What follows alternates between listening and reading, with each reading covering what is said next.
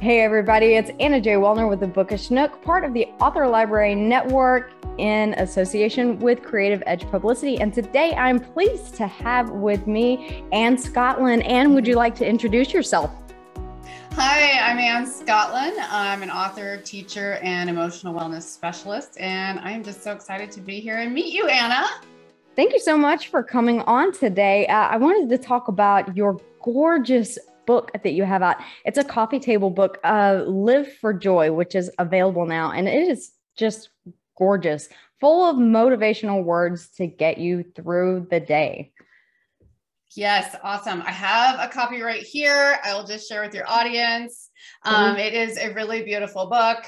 It's like 280 pages, I think, and just absolutely spectacular. I might be able to share some more of visuals with you. We'll see if we have time.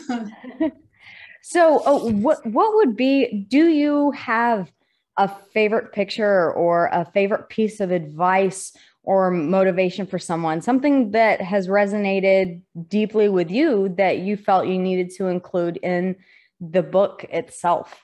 Sure. Let me see. I had marked a couple today, and I will pick one Awesome. of my favorites. Let's see. Oh, this is a good one. And so is this one. Okay, here's a really short one. And I love this picture. Oh, you can't see it. Sorry. It's a frog, and it says, with a dragonfly perched on its head, like it can't eat it, right? And it says, without expectations, there is no disappointment. Very true. Very true. Here's another one. I'll just share quickly. It shows it's a beautiful sunset and a sailboat ride and experience. It says, why persist in chasing a sun that has set? For sooner or later, when you turn around, you will see a new dawn has already risen behind you. I love that. So that's the kind of principles that pretty much throughout the book. Very poignant and very true in real life. That's don't go chasing after something that is fleeting, or and always look at things as a beginning and not an ending. Yes, so, this is very much the theme. I have a whole chapter called Learn to Love the Endings. It's literally the 12th of the 12 themed chapters to kind of meet you where you are in any given day. But it's literally one of my favorites. And it's so funny because it kind of just came about of its own. I was like, I just have written a lot of stuff about endings, and it's beautiful. And this one, I love the picture as much as I do the quote. It says, gratitude and joy are ageless, even as time goes by. Gratitude and joy are ageless, even as time goes by. So it's one of my favorites.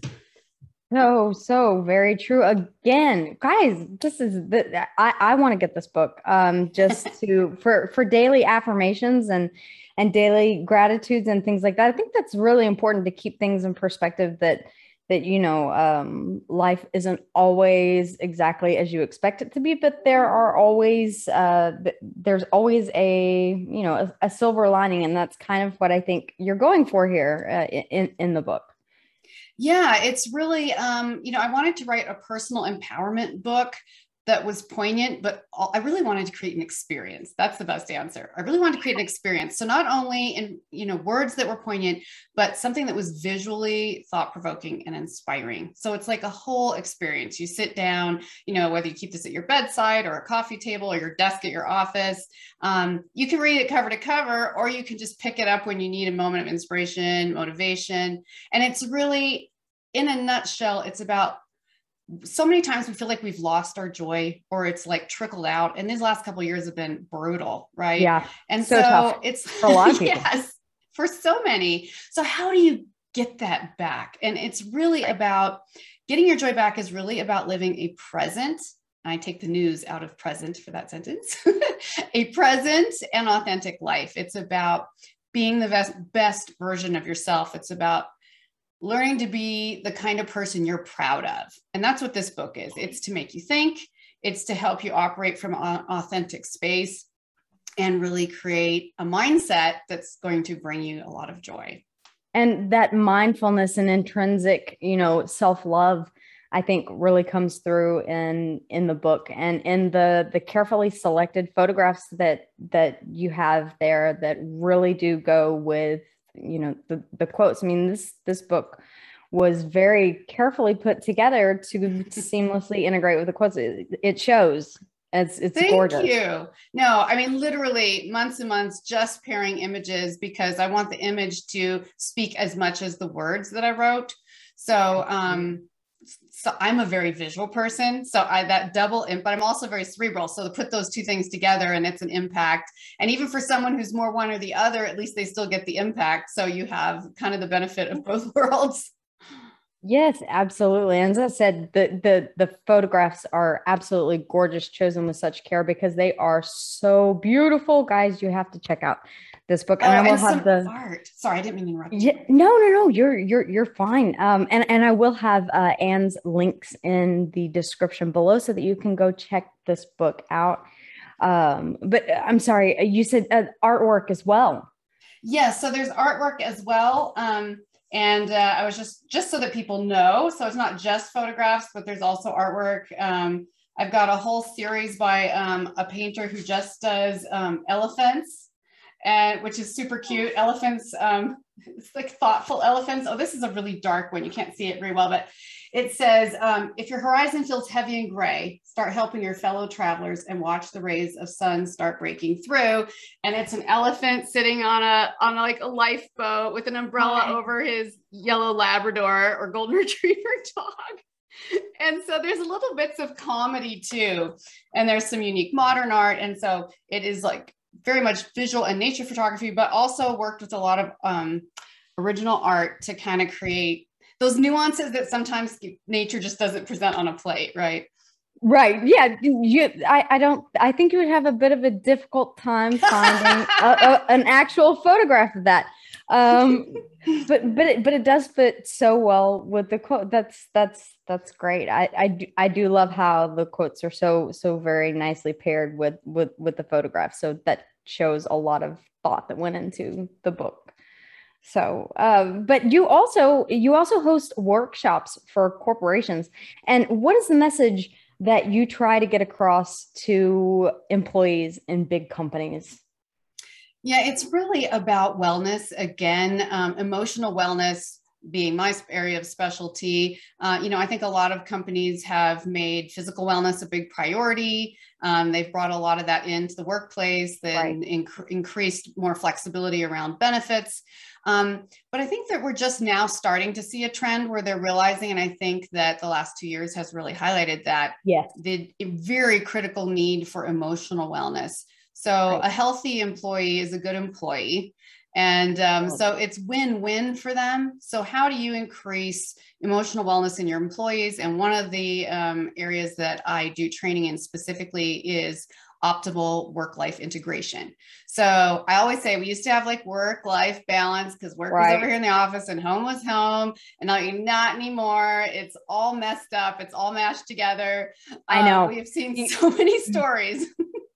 You used to be able to, come home and take off that work jacket. And now, you're not, or that work hat. And now you're not able to, because a lot of companies have transitioned to partial in office and remote, or some companies have really come to embrace how well company employees will work remotely, and that can reduce overhead and supply costs in house. So we're seeing that kind of shift that was forced, but now is kind of being kept. But it's difficult to separate whenever you work from home, your workspace and your home space, because it seems like work never ends. You never get to leave. No. In fact, I just did a podcast. My last 5 podcasts on my podcast, which is Scotland Talks, has all been about specifically work-life integration and the crazy chaos that can happen at home or in the office, and how do you bring all that together? Some people are commuting just some days, and a lot of that again comes back to the emotional wellness. If you don't take care of yourself first, and we've heard this.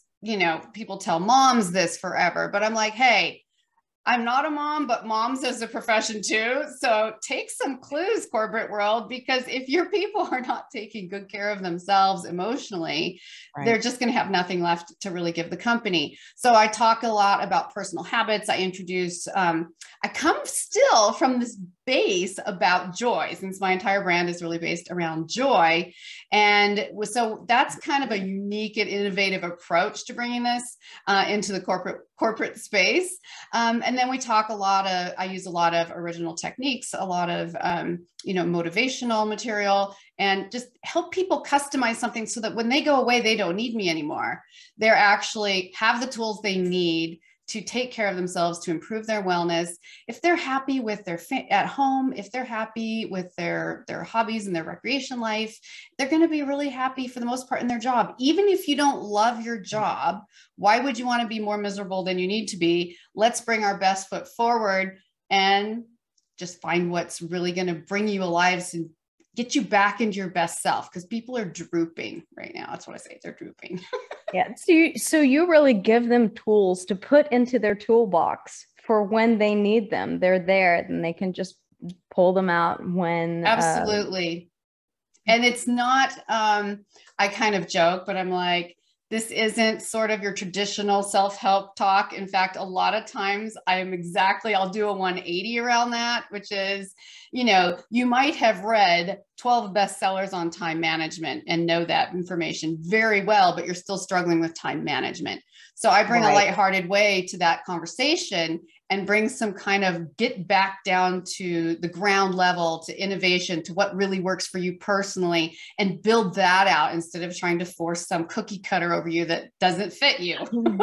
And I really love that mindset, because the fact of the matter is that we all have our own individualized strengths and weaknesses, that as employees, as human beings, as moms, as, whatever title that you take on at the time, we're all individual in what our strengths and our weaknesses are, and how we excel and utilize those. And so I think an individualized approach is, as you said, it's something that's unique.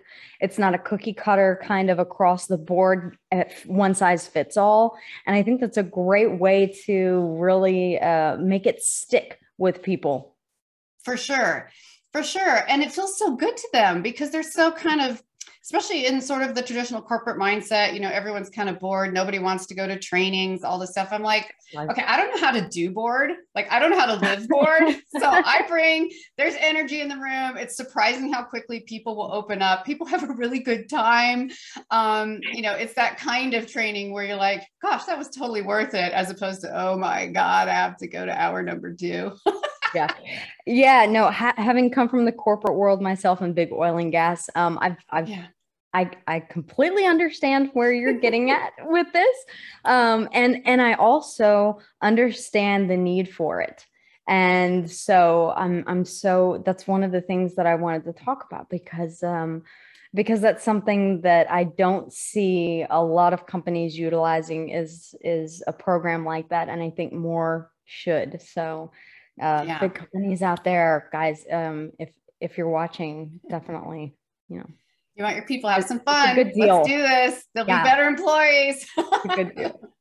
So Anna is also an actress, and I said my name. Anna is also an actress. I was actually born Anna, really? So you're not wrong. Okay. So, I understand. All right. But yes, Anne is also an actress, and having appeared in many different roles. I mean, what's that like? This is for curiosity. I mean, is it as glamorous as everyone thinks it is? Is it, that just kind of experience, or is it a lot more difficult? Because I think people have that misinterpretation about authors as well. Yes. That it's just so easy to write this book and then all of a sudden, they're famous. And that's not necessarily the case. There's a lot of mind-numbing work that goes into that. And I'm sure there are similarities in, it's not just fun. It's not just standing in front of the camera and getting to, act and have that be your dream. There's a lot of work behind the scenes that goes into it, and it's not always fun, I'm sure. No. So most people go, authors included, actors, most of us go into that because we want to do the piece we love the most, which is writing, or in my case, both writing and acting.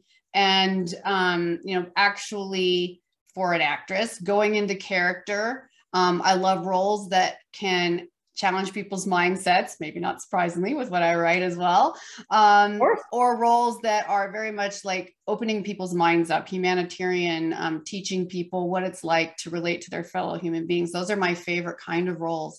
But acting, especially in California, and I'm sure in other parts of the world too, it's like 1% acting and 99% business.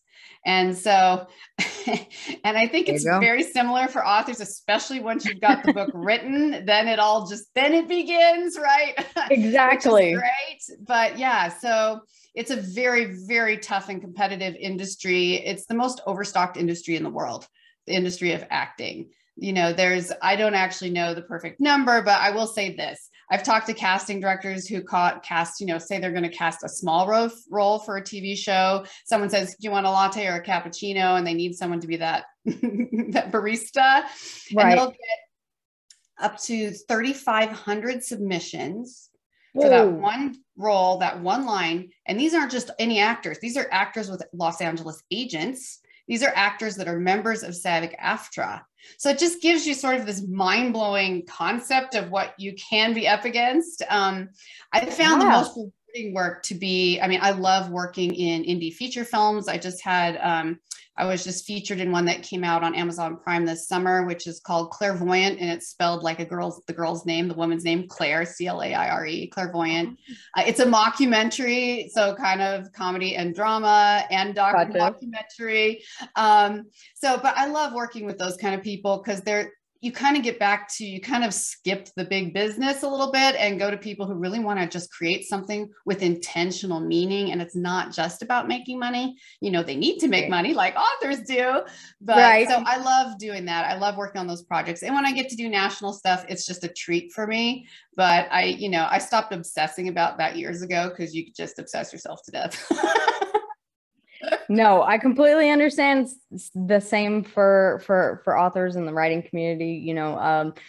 Putting the book down on paper is the comparatively easy part. Mm-hmm. And then comes, the hours and weeks of editing, and then you move on to marketing, and then you move on to appearances, and then you move on to, and and then the business side of it really does take over in a similar fashion. So.